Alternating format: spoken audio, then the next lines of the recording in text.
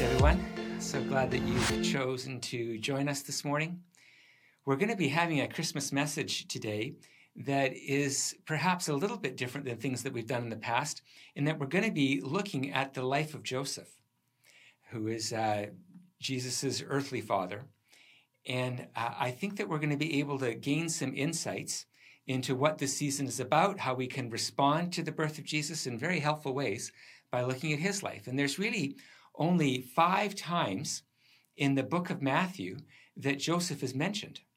And so it's quite easy to go through each of those times and to kind of piece together Joseph's experience of Jesus, and that will help us know how we can anticipate Jesus coming into our life. The first time that we see him mentioned is in Matthew chapter 1. And this is the genealogy that begins with Abraham, goes through David, and actually ends with Joseph and Mary. So, I mean, this is remarkable already that you have Israel's history being summarized and it ends with you. I mean, that's incredible. And so what we find is that it began with Abraham, who is Israel's father, and he's the one who symbolized as bringing the promises of God into the people of Israel and into the nations. And then we have at the pinnacle of Israel's history, David, King David. And this is the lineage that through Mary and Joseph, through their son, is now all going to be fulfilled. So think of a hope that has been anticipated for hundreds and hundreds of years. And it's now going to be fulfilled not just in your lifetime, but through your son. This is incredible. So the fulfillment of all of Israel's hopes is focused on Joseph and his son, obviously, Jesus. So that's the first mention. The second mention then is in chapter 2. And this is, later on in chapter 1. And this is really interesting. You know, you think of being Jesus' earthly father, kind of maybe a stepfather would be a more accurate way to say it. But you picture what that's like and you think, wow, that would be amazing. Well, it starts off really rough. Imagine, if you will, that you're engaged to somebody, and during the engagement, you find out that your bride-to-be is pregnant. And then she explains what's going on, and she says, God made me pregnant. I mean, like, really? Is that the best you've got? It's a crazy story. Nothing like this happened before, obviously after. And can you imagine being Joseph, listening to Mary explain what's gone on? How would you respond to that? How would you explain that to your friends and family? I mean, this is just a crazy story, but let's recount it, starting in verse 18. It says, "This is how the birth of Jesus, the Messiah, came about. His mother Mary was pledged to be married to Joseph." Now, this word pledge means it's kind of like engagement, but it's actually even more profound than that. If Joseph was to call off the engagement, it would be like filing for divorce. And so it's a bigger deal than just being engaged. So his mother Mary was pledged to be married to Joseph, but before they came together, she was found to be pregnant through the Holy Spirit. Again, that crazy story. Because Joseph, her husband, was faithful to the Lord, and yet did not want to expose her to public disgrace, he had in mind to divorce her quietly. So that's how divorce even applies to somebody who's pledged to be married. And what we see with Joseph is that he's a godly man. And not only is he righteous in terms of the law, but he's also compassionate. And he loves his bride-to-be very much. And so we see this beautiful mix of righteousness and compassion inside of Joseph. And then in verse 20, "But after he had considered this, an angel of the Lord appeared to him in a dream and said, 'Joseph, son of David.'" Now there's that lineage that's being referred to. He's part of a royal lineage. "Do not be afraid to take Mary home as your wife, because what is conceived in her is from the Holy Spirit." So this is now an angel telling him what's really gone on. She will give birth to a son. You are to give him the name Jesus, which basically means deliverer, because he will deliver his people from their sins. Now, this is profound to us, but it might actually be a bit of a disappointment if you were a Jew at that time, because the deliverer that they were looking for is not so much someone to deliver them from their sins, but to deliver them from Roman oppression. It was a political deliverance. And this is already a profound kind of reframing of what this deliverer is going to do, deliver them from their own sins and the sins of the nation. All this took place to fulfill what the Lord had said through the prophet. The virgin will conceive and give birth to a son, and they will call him Emmanuel, which means God with us. Now, this is profound. It's typical of Matthew. And it's profound in that not only is Joseph receiving an angelic visitation, it's being linked to an Old Testament prophecy. So this isn't just an angel coming in and inventing something. This is actually the fulfillment of Scripture. Very important that it's confirmed in these two ways. When Joseph woke up, he did what the angel of the Lord had commanded him and took Mary home as his wife. So unlike Zechariah, who doubted, Joseph responded in faith and did exactly what the angel told him to do. But he did not consummate their marriage until she had given birth to a son, and he gave him the name Jesus. So we start, the first time we hear of Joseph is he's part of this royal line, the fulfillment of centuries of hope that is now going to be fulfilled through his lineage. Amazing. So, and then the next point that we see is that she actually receives Jesus.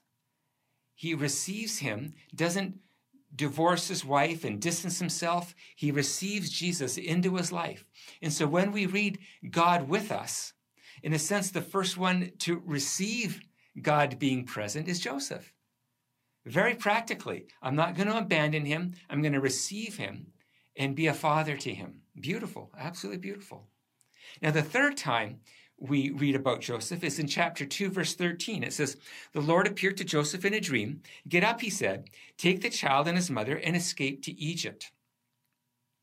Now, what this is a foretelling of Jesus not just being the better Abraham, who's now going to fulfill the promises of Abraham, not just the better David, as we heard about last week, but he's also going to be the better Moses, who he's going to come from Egypt, and instead of spending 40 years in the desert, it's going to be 40 days.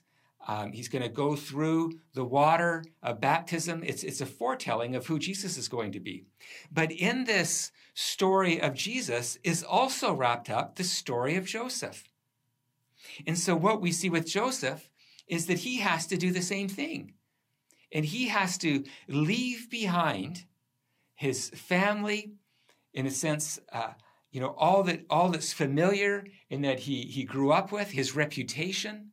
All of these things had to be left behind as he goes off as a refugee into Egypt. This is huge. And so part of receiving Jesus is receiving this death-like experience of having to abandon everything else in order to be in right relationship with Jesus. Joseph is the first one doing this. Incredible. Incredible. And then we see the fourth time that he's mentioned is just a few verses later in verse 21 of chapter 2. He returns.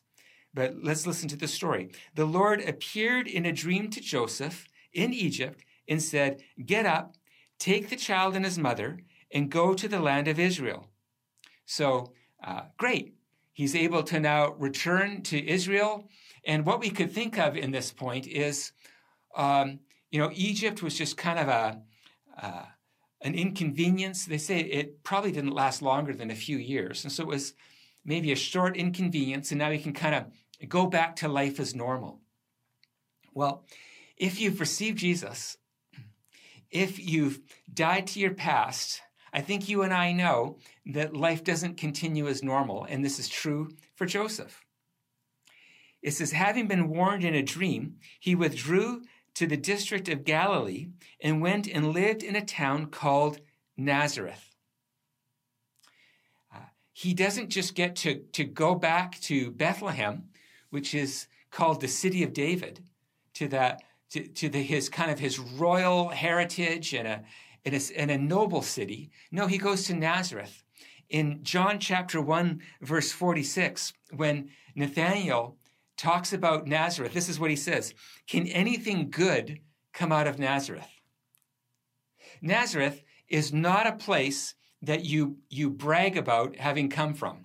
You know, it's like me saying, yeah, you know, I'm from Port Alberni, I'll have you know. I mean, nobody brags about being from Port Alberni. When I grew up there, it had one of the highest divorce rates in the country, one of the highest rates of alcoholism in the country, and one of the highest wages that you could make because it was a mill town.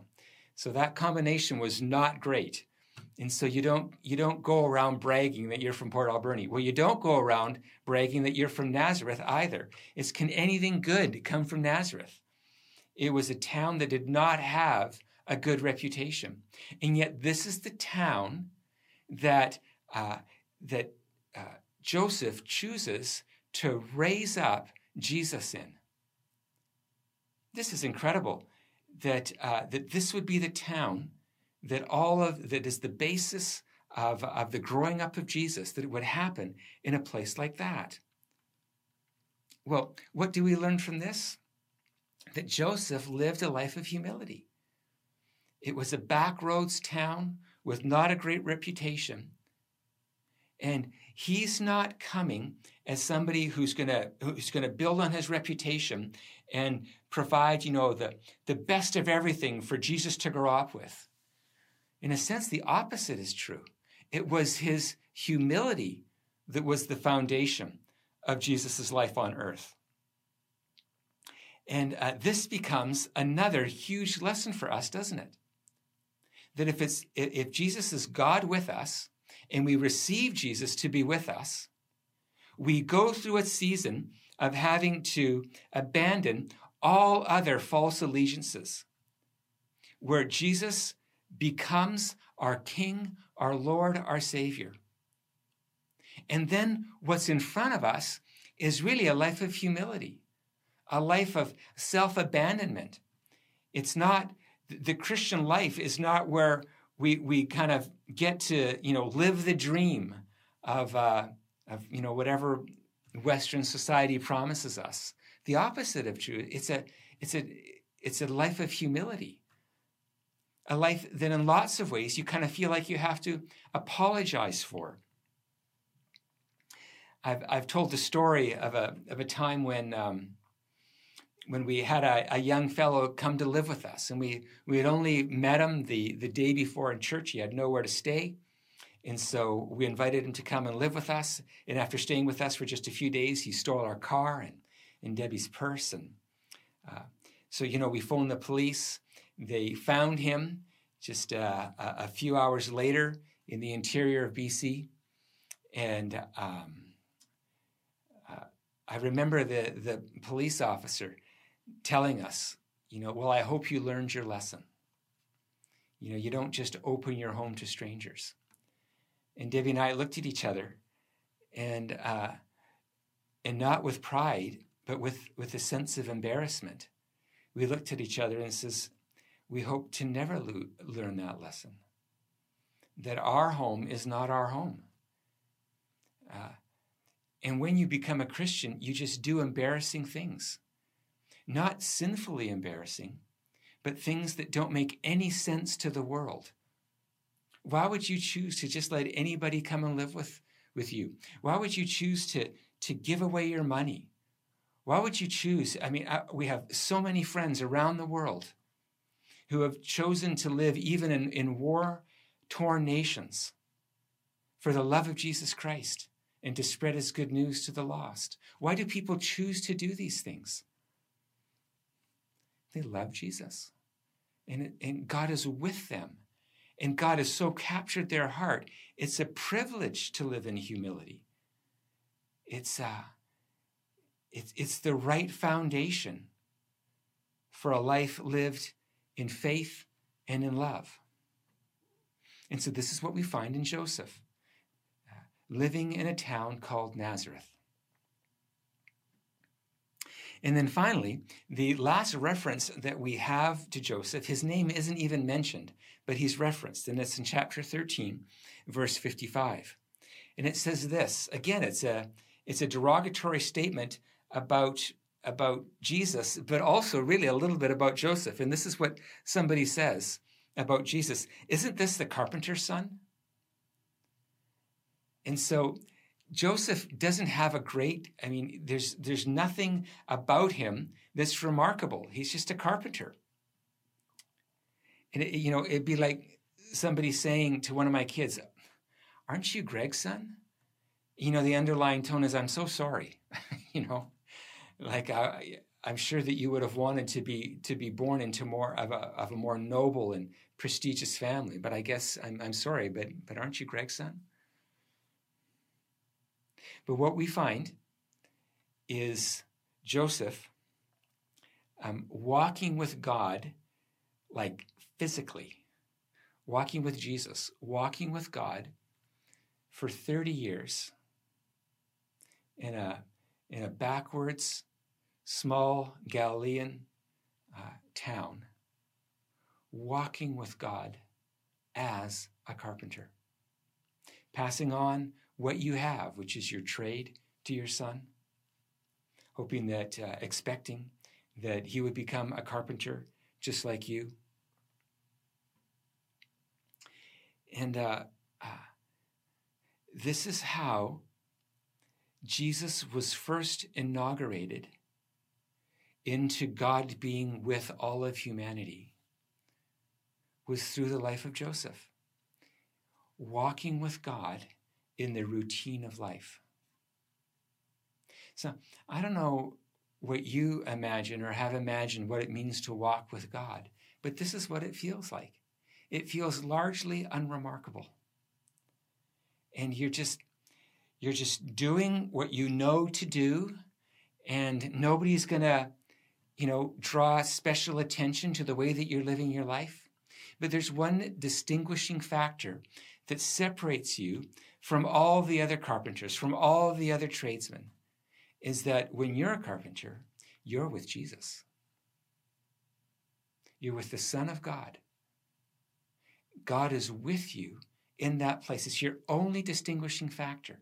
It's the only thing that separates you from everyone else, is the presence of God in your life. So we have,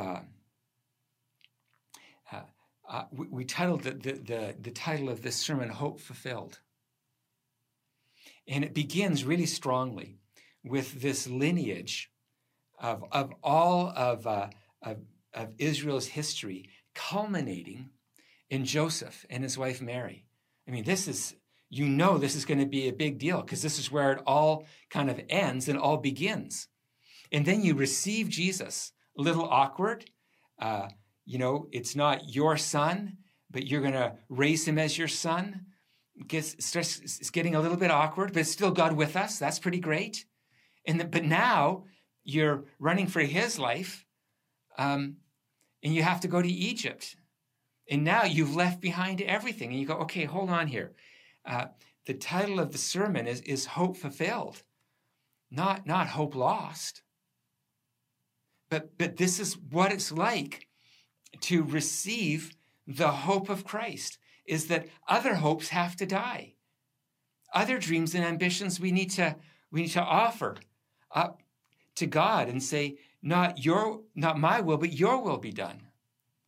And a new hope is being birthed inside of Joseph as he lets go of the old presumptions and expectations of what his life would have been like.